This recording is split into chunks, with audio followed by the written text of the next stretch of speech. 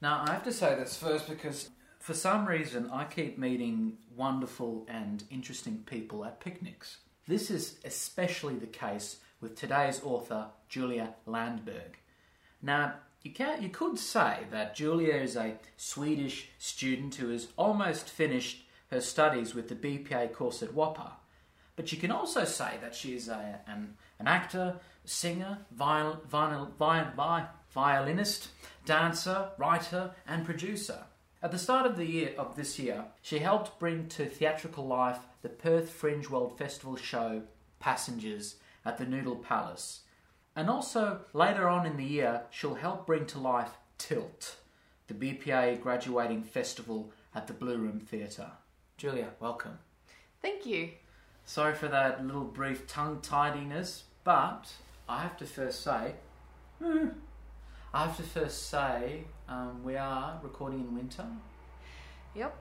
And what's really, really interesting, I have to say that this has been the driest, just a fun fact, this has been the driest June in WA's history, but today marks the wettest day of Perth's history. That explains all the water today.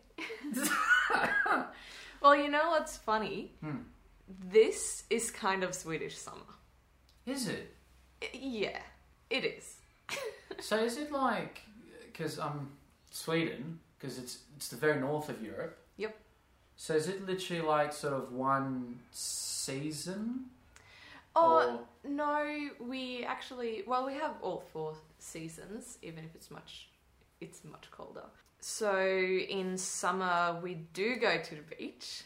It does get over 30, if you're lucky. But you can also be as unlucky as having a really rainy summer. It just rains and it's cold, it's 15 degrees. But it's still summer, and it's still warmer than -20, which is winter, usually. Or you can just have a really wet year all around and have no snow or anything.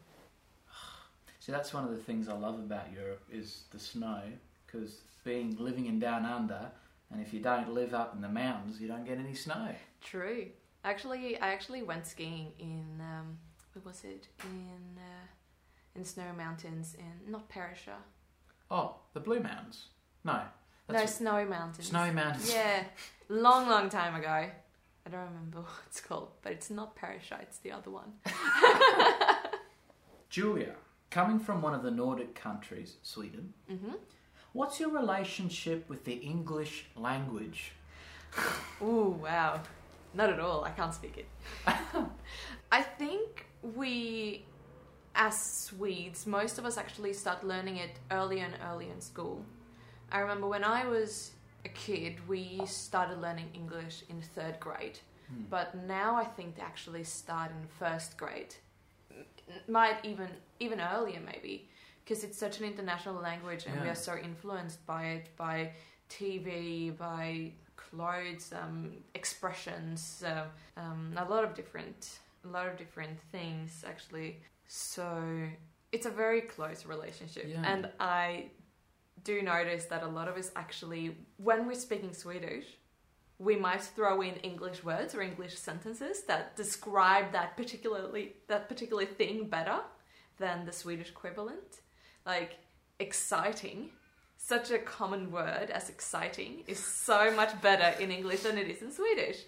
Yeah, but it's quite little Australian English actually. It's mostly American. Yeah, because I'm very curious, like what type of English, obviously American, but then you've got sort of like British English.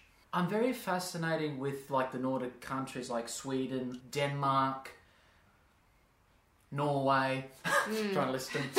But I'm just fascinated how I remember listening. There's this, I think it is a Swedish, or is it? Maybe it's actually in Denmark. There's this interesting chat show. Yeah. And I remember the reason why I was watching it on YouTube, because I think they interview like famous people like John Cleese. I remember he was on it, and the host, I don't know, there's such a fluidity with Swedish and English. I don't know, I think this is coming from a place of, I wish here in Australia we did take like a precedence, like learn another language in year 1. Yeah, I think the earlier you start, obviously the better it is the easier it is to learn it. And personally, I think it's really useful because it's not only, I remember when I learned Spanish, it's not only about the language, really, it's about learning about a different culture and knowing why you speak a certain way, which I think is really interesting. Even if, you know, the third language that we learn in school, French, German or Spanish, kind of comes in like, well, second hand when it compared to English, which is much more present. Obviously now when I study here, I hear every day, oh, Julia is so Swedish. Oh, you're so Swedish, Julia. Oh, you sound so Swedish. Yeah. I'm like, yeah, I know, but I know. Yeah. Can't you overlook that? Have you had, like, what's it like acting? Because this is what I'm interested in, because the reason why I'm bringing this all up and why Ryan is so fascinated with this is because we had I'm not sure if you met him, his full name is Rudolf Hendricks. Yeah. Oh, yeah. And he's a Dutch from the Netherlands, an exchange student who studied art course, a brilliant artist. I think he's now in Melbourne. Anyway, I digress. But it was interesting for him because I remember one day in class, Rudy, he was doing a scene, right? And he had to put on an American accent, which he did. But it's so hard because I remember the notes back, and Tamara Cook, our acting teacher, is so interesting. And Rudy was saying, and you know, you got those so many layers. You got the accent, you've got English, and then you've got Dutch. Yep. So, do you feel like you have to I'm trying to phrase this, like you have to become like English actor Julia and Swedish actor Julia? Do you know what I'm saying? There's like... Yeah, definitely. It's when talking about emotions in acting and really connecting to the text, for me it's much easier in Swedish because that's my Swedish words are automatically, I don't have to think about it, they're automatically loaded with different emotions, and it's much easier to connect. But with the English language, it's getting easier and easier, but it's also this bit of alienation also to certain words, which I might not even understand until I look it up, whereas an Australian actor would get it straight away. But I think, I don't know, I'm terrible at doing like different English accents. It's like, so mostly I focus on just connecting to the text and delivering the text before I try to put a different accent on. And it really helped me. I both had a Swedish director, Andreas Rodenkirchen, who helped me when I did an audition for WAPA. And I actually spoke to him about this, and he said, imagine you as a Swedish character speaking to an English character, so you still have to speak in English, but your emotions to that character might be real. So you have to stop thinking about the way you pronounce it and just get what you want across to that person. And as soon as I stopped worrying about my pronunciation, it was much easier. And Tamara Cook also said the same thing. And I try to remember that when I get too caught up in trying to pronounce it the correct way. Yeah. You know, doing Shakespeare. you just stand there and you go, oh God, what am I doing? Yeah, that's basically my relationship with acting in English. Just have to get the emotions across. That's one of the... And so technically it should be very easy for someone who's born in a native English-speaking country about acting. But don't get me wrong. Sometimes with Swedish text it's also like, what am I saying? I understand every word, but what am I saying? It's the same thing for us. Here's an interesting question, because this is... Sorry, everyone, I'm just going on a tangent, because I love language. Just to give you a bit of context, dear listeners. If anyone remembers that show, Hello, Hello, I'm not sure you know it. So it's basically, it was in the 80s and 90s, early 90s and early 80s. It was just basically a British sitcom.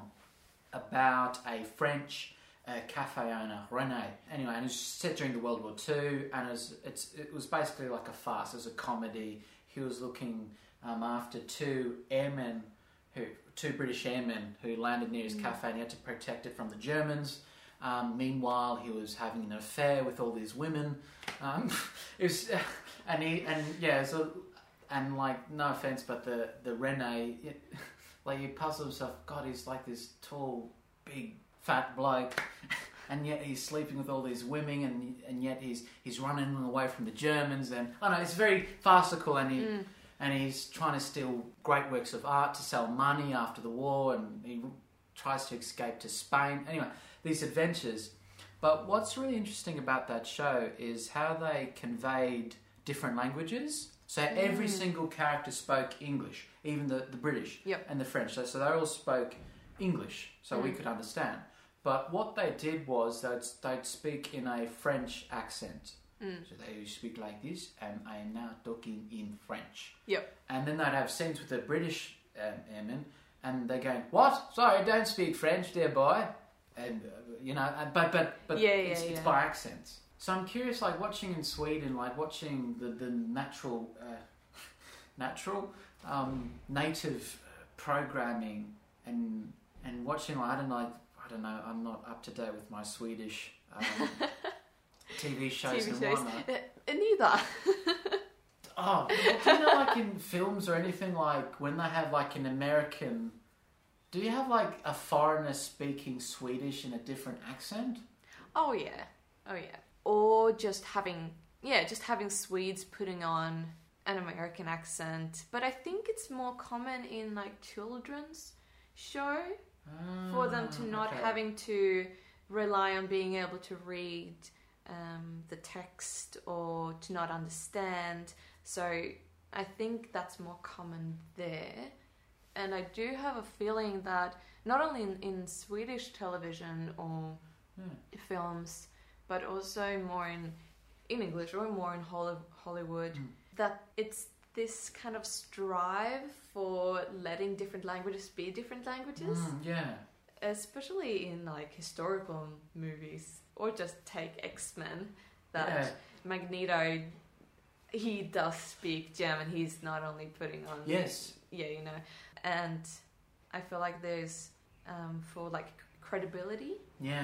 And I don't know if it's just a very 21st century thing, or if it's something that they are doing more and more. But doing different accents. I'm just thinking of the Phantom of the Opera too, where the whole movie, is in France. It's French, but they're talking English, which is it's fine. But then you have that one character who has a French accent, and you go, "Why do you have a French accent?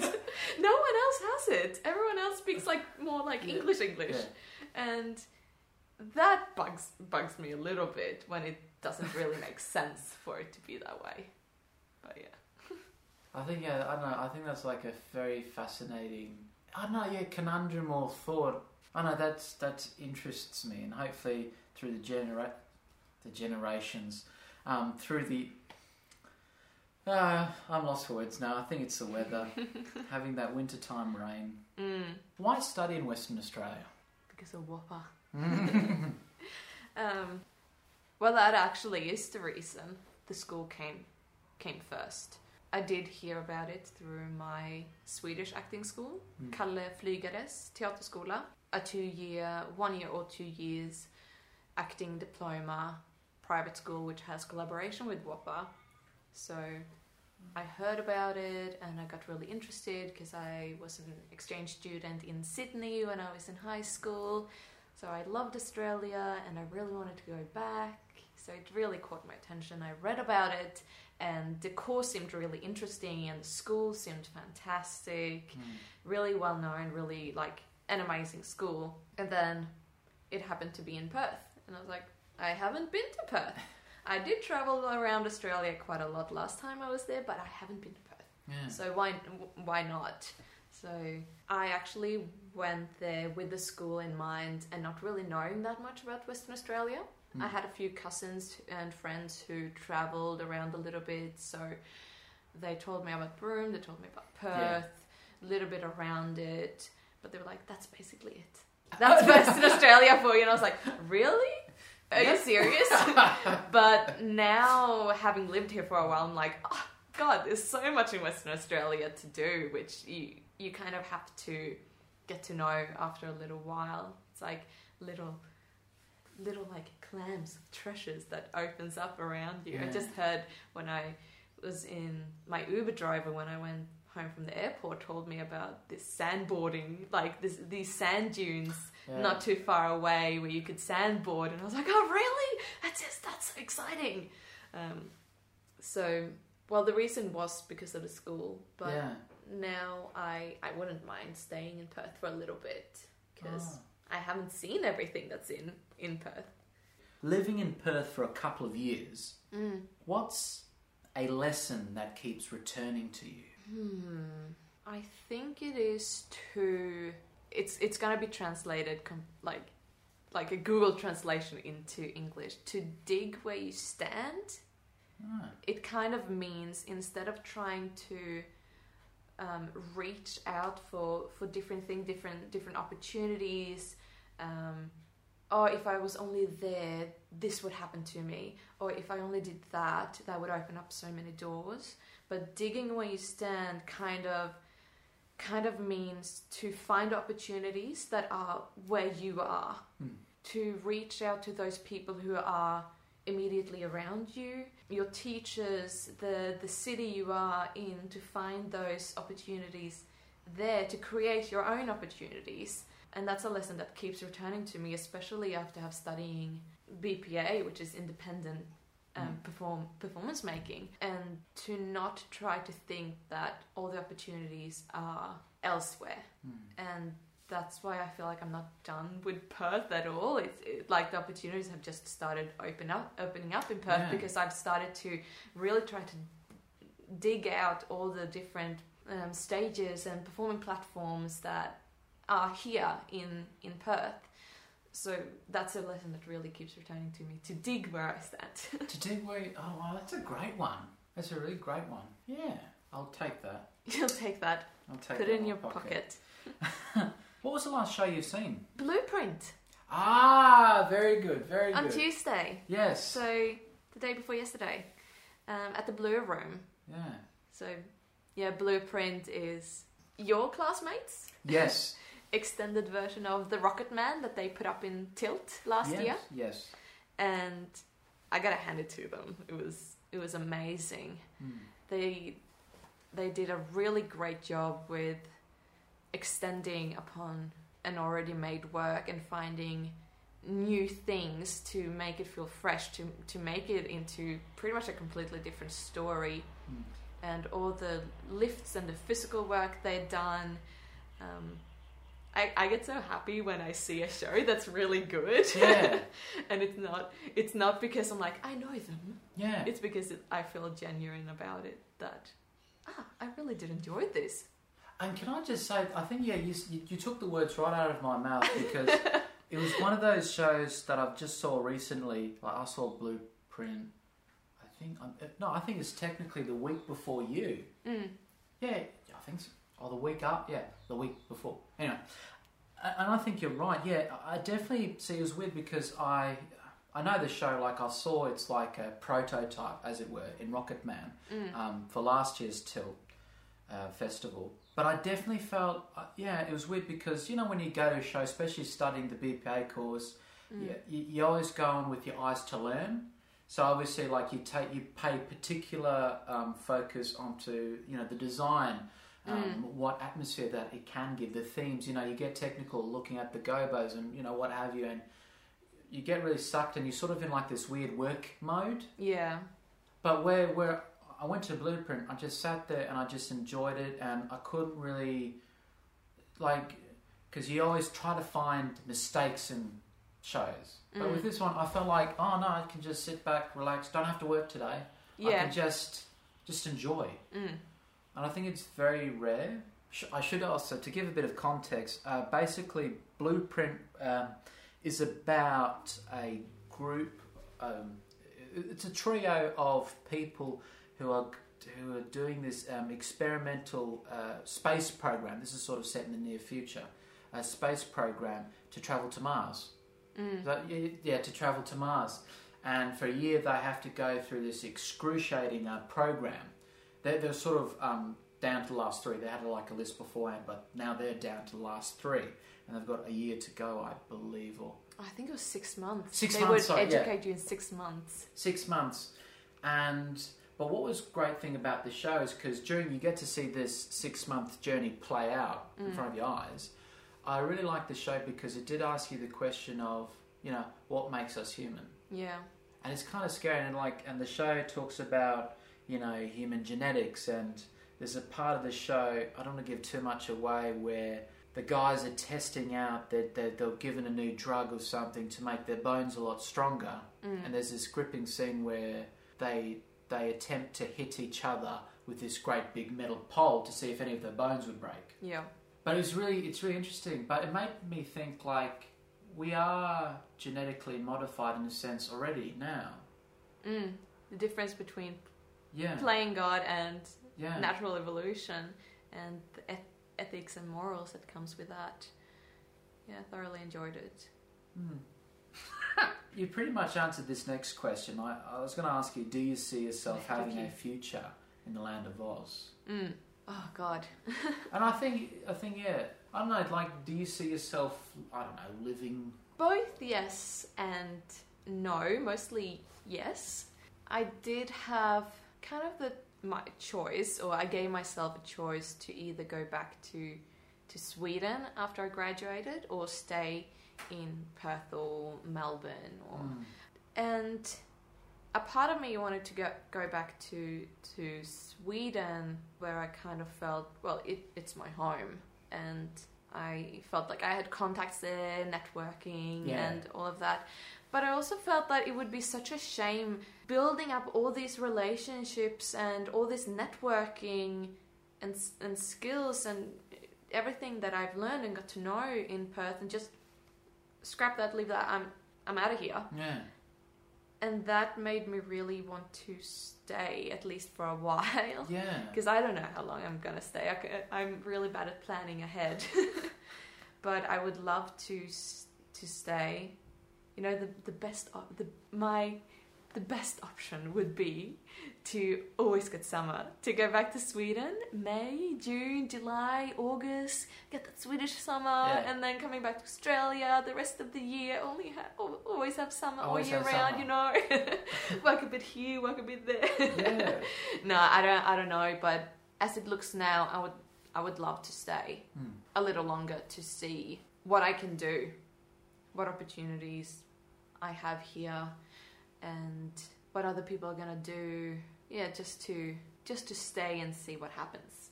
Who or what made you pursue a career in the arts in the first place? I'm very curious.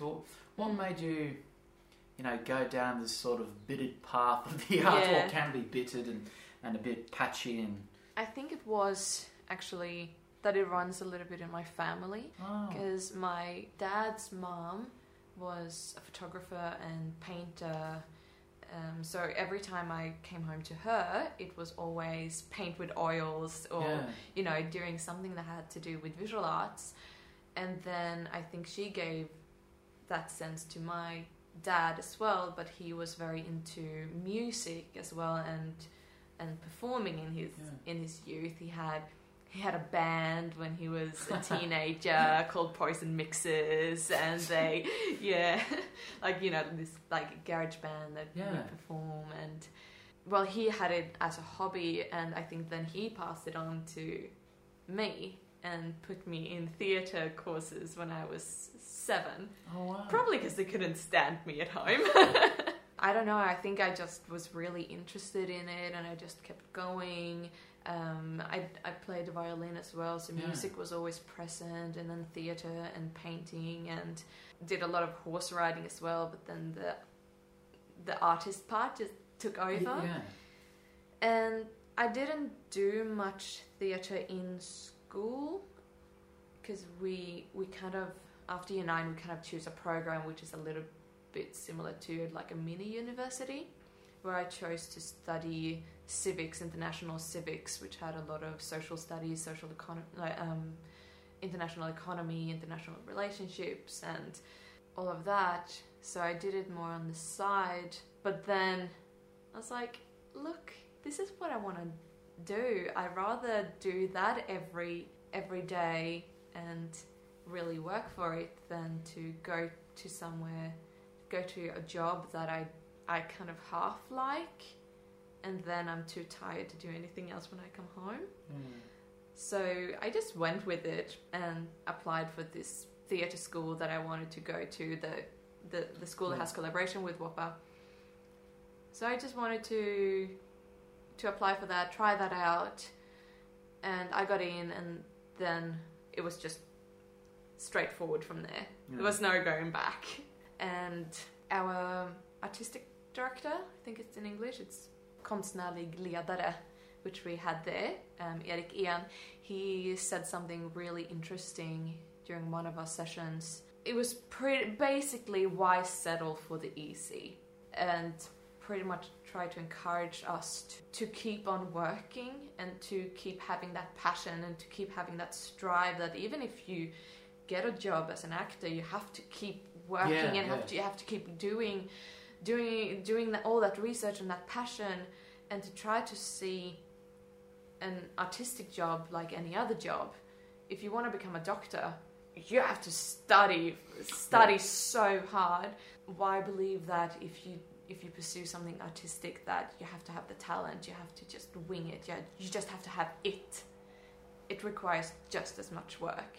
And if you become expert on that in your field, then everything else will come. So for me, it was like, it kind of is like any other job. It requires a lot of work, but that's any other job. So that was like my mentality studying there. And then I applied for WAPA, and I was like, I'm going to try to keep this mentality and try to keep it as any kind of job that I have to work really hard for. So I don't know, it was just always there, and I didn't really want to do anything else with my life. Like for you right now, do you want to pursue a sort of solo aspect of theatre performance? Or do you want to go, hey, you know what, I'm interested in a lot of things, writing, you know. Actually, writing is probably the thing that I'm struggling the most with. Like actually putting words down onto a paper instead of having all these ideas and I'm going to do something like this. But so I would definitely collaborate with a writer because I don't think theatre is a solo. Even if you're doing a solo, it really is a team effort. To get something up there. So I would definitely collaborate with people who are stronger in another field than I am, to make the best kind of work and to bounce ideas and all of that. So I'm definitely, obviously I love performing, but I would definitely love to try to do something that is not performing, to really challenge myself in something different. I would definitely reach out to my peeps when they are more successful than me and be like, hey, you want to collaborate? Well, I have to say that this is the secret plan of the Berthian Chronicles. So I'll wait for 10 years, and then when I come, hello, remember me, Ryan? I interviewed you 10 years ago, and you know it's time to back the Berthian Chronicles. And by the way, I'm unemployed, so can you give me some work, please? Yep. See, I think I have to say, if anyone heard that laugh was Corey, Julia's boyfriend, who is a third-year dancer. Yes, and hopefully one day he will be appearing in his own volume of the chapters of the Chronicles. This was a preview. A little preview. And Corey just opened the door. You want to say hi, Corey? G'day. Oh, that was funny. What happened? Just took my headphone out and then just heard what you said, and I was just like, yeah. What? Oh, God. At least I'm making some sense. Laughing at our alright. future unemployment, Yay. our future Yeah. reality. Well, we're all performers, so we don't think that's not our future. It's I'm content. Yep. Uh, But the one thing I was going to raise, like, I think, because I was talking, to the mechanics. So, like, I came and I was talking to Julia and Corey before, and Julia reminded me that I feel like this, like, working in the arts is like the most entrepreneurial activity or business you can go into. Like, there's a lot of working, like, collaboration and stuff like that. Stuff like that. I think the pinnacle with our course is that, and to really be the independent artist as we are taught to be, is to have that idea or that desire to tell a story, or to this is needed on stage in contemporary theatre.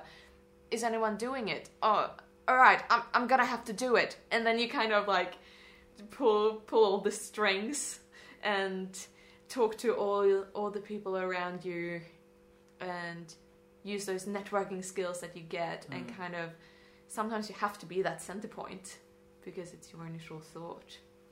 And if you can't get any work elsewhere, you're gonna have to be the work. Yeah, you're going to have to be the work.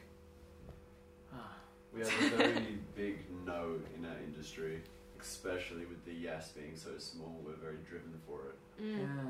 I had, when I went back to Sweden just last week, I spoke to two of my friends and over dinner, and they actually asked me, how can you stand all those no's that you get so often? Because it's like 50 no's and 1 yes, and it's like, they told me I would have been devastated if I would have gotten so many no's, and especially from an acting point of view, that the no's can sometimes or quite often be just because of appearance. You were great, but you just didn't look right. Yeah. And how devastating that can be, but that's what we have to do. We have to accept those no's, and that it's not personal all the time. No's are just loose change in the pockets. Yeah. Not nowadays with cards and stuff. It's just loose change in our pockets. It's there and it's only useful at the times for spare change. But it's the experience that gets us through that small change. Yeah. And then we have a big note and we're like, yes! Got that big note. That big... I A don't big care note if that you don't want to break. I don't care if it's greasy or being soiled, or as long as I get something out of it. I don't even want to know what that I'll pick out of means. the dirt. Yep. Julia, I got this question here. Whose artistic work inspires you?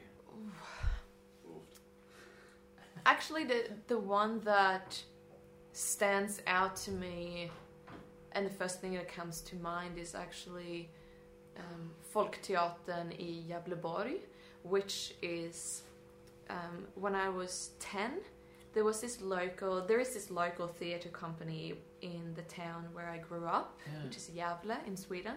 It's about 2 hours north of Stockholm. Yeah. On the east coast, and they started sort of a theatre course for teenagers and kids because they needed extras for The Wizard of Oz that they were putting up like at that time. Yeah. So then they were like, oh, we need kid actors. Oh, let's train them ourselves.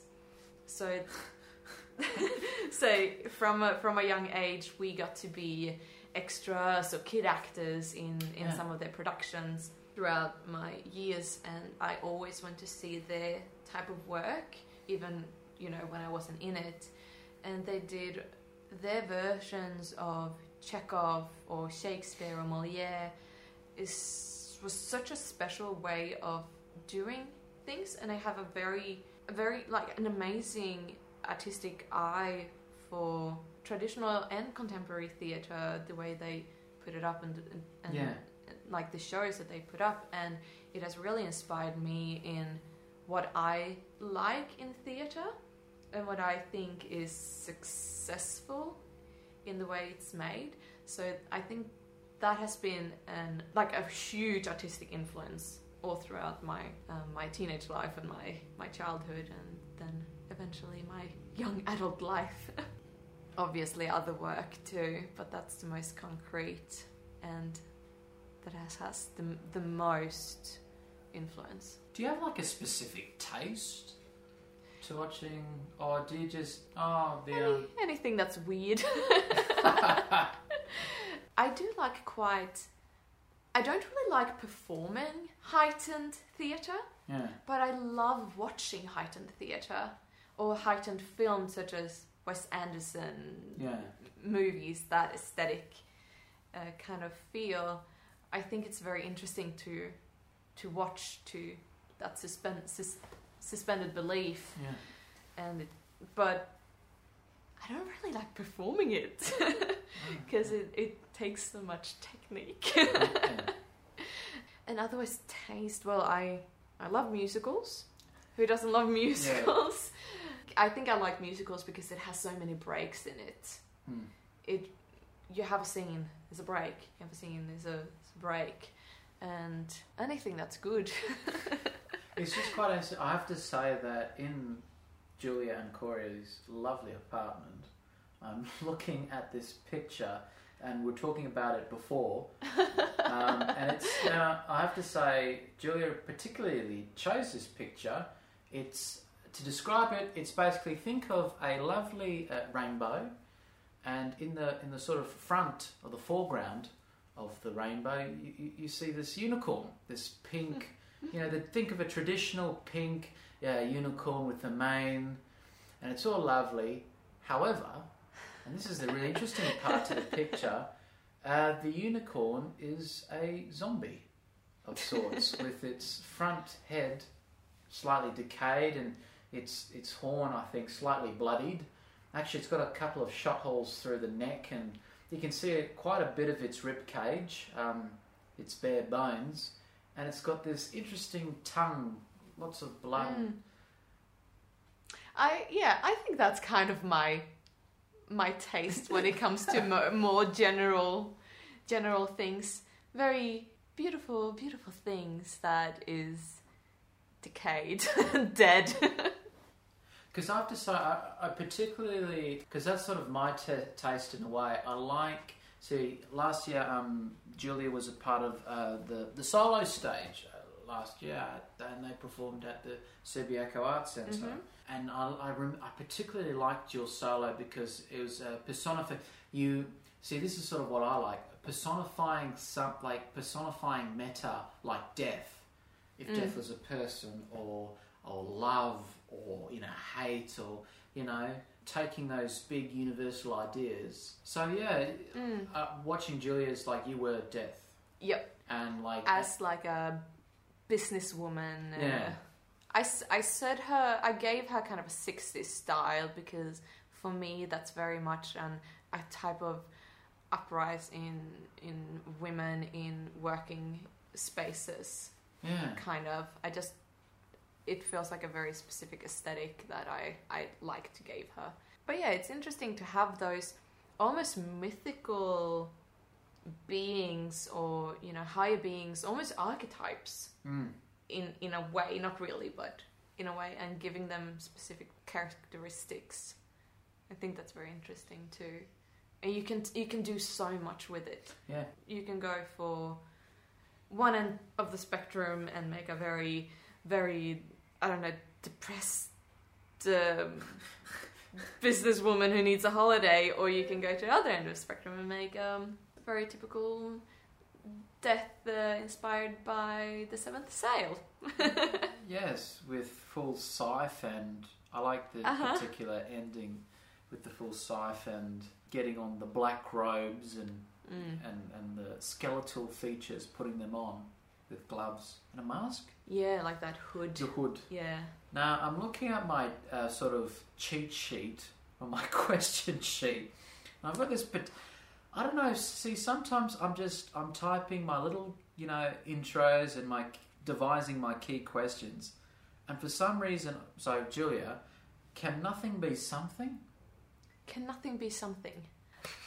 Yeah, nothing is something. At least if you look at the Neverending Story, where it's the main antagonist. Yeah. The nothingness eats the whole world. Can nothing be something? Yes, I'm gonna say yes. It can be something. Can it be performance? Maybe. Maybe. Can nothing be a performance? Maybe. That's right. I think this is a subconscious question. That's right. Was it a previous... Oh, God. See, I have no idea why I've asked you that question. I think I've forgotten it now. I've forgotten why I asked you that question, but I think it's like the crux of this whole entire chapter of the Chronicles. Why did I ask Julia that? Because I am nothing. No, but as I was saying first in the intro, we're talking about Tilt, the final independent performance project of the BPA course. And we're chatting before about it's such an interesting... Not to badmouth anyone or get into salacious detail or whatever, but you would agree with me that the process of creating a show from scratch, you've got a deadline, you've got a set limited amount of resources, it can be quite a task. Oh, definitely. Such a task. And it changes all the time.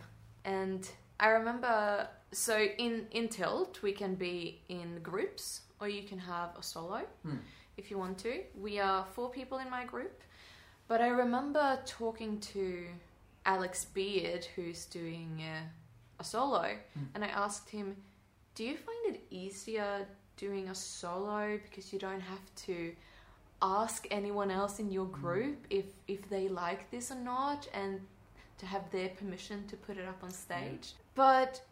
in a way, he kind of thought that it was almost harder because you have no one to bounce ideas with except for your mentors, and if you ask someone particularly to bounce ideas with you. And it's both a blessing to have other people to rely on and to talk to them, to get inspiration from them, to give inspiration to them, and they can make something different with that.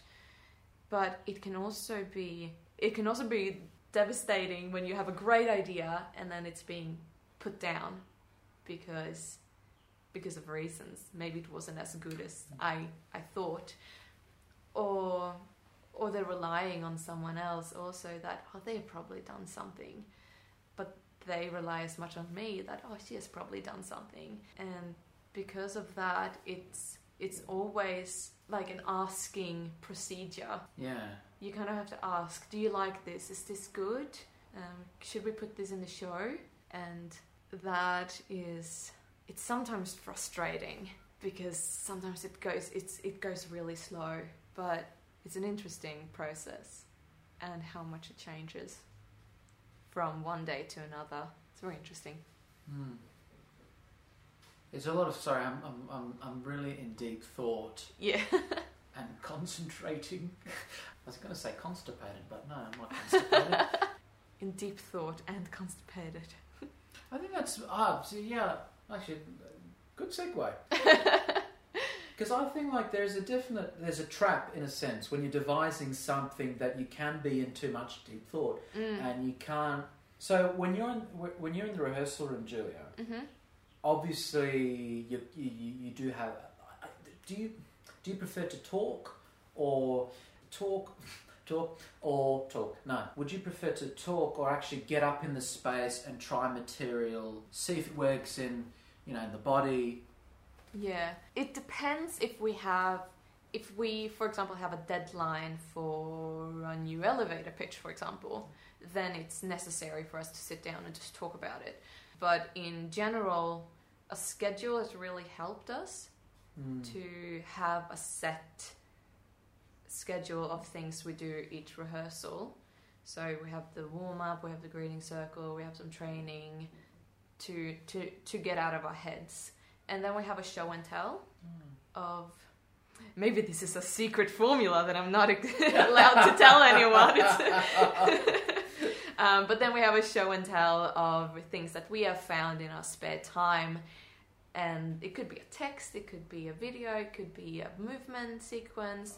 And then we take that and we put that together with something else. So it's quite easy for, I think, I know that it's not only our group, but it's easy to get stuck in our heads and to sit and talk for a really long time about the theme, about the idea. And then when it comes to getting up and doing things, you only have 15 minutes before the rehearsal is over.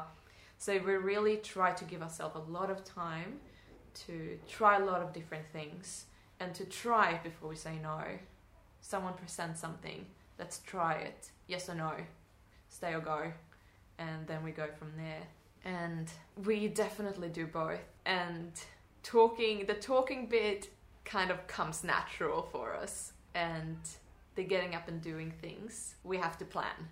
We have to say, all right, let's do it. Let's get up and do something. And it works for us. Yeah. I don't know how it is in other groups, but I have a feeling that some groups would agree with me in this.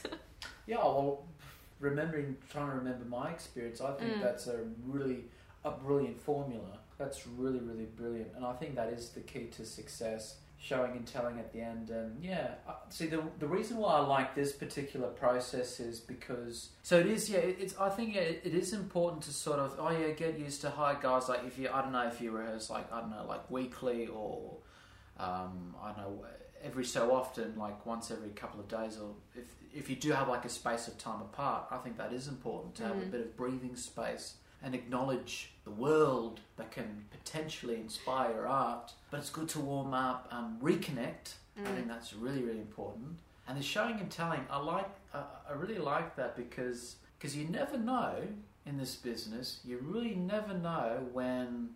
I was watching this guy. For example, I went to the bookshop today, and the second-hand bookshop, and I went in, and there was this small lady reading, and she was chatting to the bookkeeper, the owner, and who was this like old man who must be 90, and he's very old-fashioned. He's got like this. He was wearing an apron, half that a dark blue apron, and I was just trying to find some plays, and he was like. And very interesting. It was like, are you there? Hello, are you happy there browsing through the books? And I was like, no, I'm actually looking for this play. Blah blah blah. And from that you can take character, the atmosphere, all these books, ideas, designs, concepts. Definitely. And even exaggerating them even more. Yes. Even if you find a really exaggerated character, you go, oh wow, these actually do exist. And then you can just take it somewhere completely different. You love your characters, Ryan. Yes, I know. You find the most amazing characters. I've seen that in Performance Making's platform several times. I find the weirdest, but I don't know. Like, do you believe truth is stranger than fiction? Yes, because it's not constructed, and to see. Well, obviously some things you can't really find in real life and true life. That's why fiction exists. But it's a construct. You've constructed this play or this performance or this book or this story. It's even if it's based on real life, it's still fiction. And it can be as strange as you want, but it's still fiction. Some really weird horror stories can be based on true events, but it's still just fiction. But then when you find something in real life, a documentary or just someone you see in the city, and you're like, this is a real person, this is a real story, this is real, wow, this happened? What? But if the same thing would have happened in fiction, I would have reacted, yes, it's fiction. It's a construct. Yeah, it has the notion of agency. Yeah. If something happens right in front of your eyes, obviously, being an artist, you walk many paths, and one day you could just be walking for I don't know, exercise, but then another day you could be walking for inspiration, working. Yes. Anyway, Strindberg used to walk 2 hours, I think, every morning before he sat down and wrote. Did he? I think it was 2 hours. Around Stockholm. Wow, that's right. Yeah, he's a Swedish playwright, isn't he? Yeah. Of course. I actually watched a dream play not too long ago in the Spiegel tent at Whopper. Yeah. The actors That's right. put it up. And I just sat there and I went, oh yes, Swedish depression as its best. Oh, what? Yeah, what's it? Sweden. To me, it sounds like one of those, magical, like the Nordic countries. Doesn't it's one exist. of those. It's this weird. I hear some watching some YouTube, as I usually do, and these you tend to. I heard these British comedians, and they'd always joke. They were joking about with Brexit and all that, and a lot of people are joking that it's basically the apocalypse, basically, and they always says, oh, at least we've always got the Nordic countries. It's funny. I was listening to this podcast and this guy saying, I can go to the Nordic countries, but I'll have to learn Danish. And then one of the guys goes, you don't have to learn Danish or Swedish or their language. They speak English really well, even better than us. And it's like, oh, it's a paradise. I know. It's like I feel like. Nah, I'm just going to stop there because I'm going to open a whole can of worms with my thought. Anyway, but I have to say, time has ticked. But before we leave and depart the airwaves, Julia, I'm going to sign off and I'm going to ask you a very important question that you do not know about. I'm ready. Well, actually, you do know about because apparently you listen to the show, which is great. I'm not saying this, sorry. So, Julia, in the year 2027, when we meet again, we might be in Melbourne, we might be in Perth, we might be even in Sweden. God, I hope I'll make sure that happens. Well, God, I hope I make it a success or I'll force have you some to money. I'll open a big. I can see I'm going to open like a big mortgage to do 10 years, and I'll be with the bank guy. Oh, I did this podcast and. When I was young and stupid. When I was young and I need $1 million to build this portable studio to take all over. Anyway, so anyway, the year is 2027. Julia, what would you like to plug, promote? I don't know, like you don't necessarily. Now here's the trick, because there's this answer that I've been trying to get from people. Yeah. But I don't want to force them to say this answer because I don't think so. But you don't necessarily have to plug or promote a play, an autobiography, a DVD, or you can do something else. That I do what? I don't know. It's what do you see yourself? Yeah, I probably see myself doing these like self-help DVDs. Self-help DVDs. No, hopefully not. You never know. Hopefully not. I hopefully see myself having travelled and gone places and done things here and there and just been all over the place. But in 10 years' time, hopefully, I founded some grounding. Maybe that I find myself in one place, maybe with one theatre company that might be. It has kind of the same ensemble. It has kind of the same board, the artistic people in it.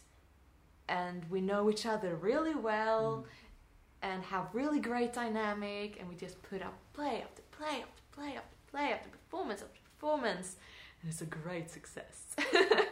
No, but I hope that I can find some stability in life and kind of hopefully find a normality in this type of industry and career that I've chosen, that I can still kind of find myself having an everyday life in it. So it kind of becomes this concrete job that I can go to every day. Because in 10 years' time, I think I'm longing for some stability and for some just normality. I'm gonna be old then. My body won't keep up. But why? You said a very important thing. Normality. I think it's a way of being safe as well. Yeah. Having not a safety net, but having a place to be connected to and being able to focus on other things as well. So I can do that, but I can also do. I don't know, but I think we long to feel. A lot of us long to feel safe. Yeah. To feel safe. To feel like we have concrete things around us. Yeah. So yeah, even if it's a financial safety or if it's emotional safety, that we kind of have that little. I'm kind of putting my arms around me in a self hug, hugging myself to feel safe. But I think I don't know if that's if it's instinct or what it is. But if we are safe, we can survive. If we can survive, then we can do things that makes us happy. If we do things that makes us happy, we can strive for our passion, so on and so forth. So hopefully that's what I will do. Oh, that's wonderful. Well, Julia, I hope you do find some normality in this weird... Not now. Not now. But in 10 years. In 10 years' time. Julia, thank you. Thanks.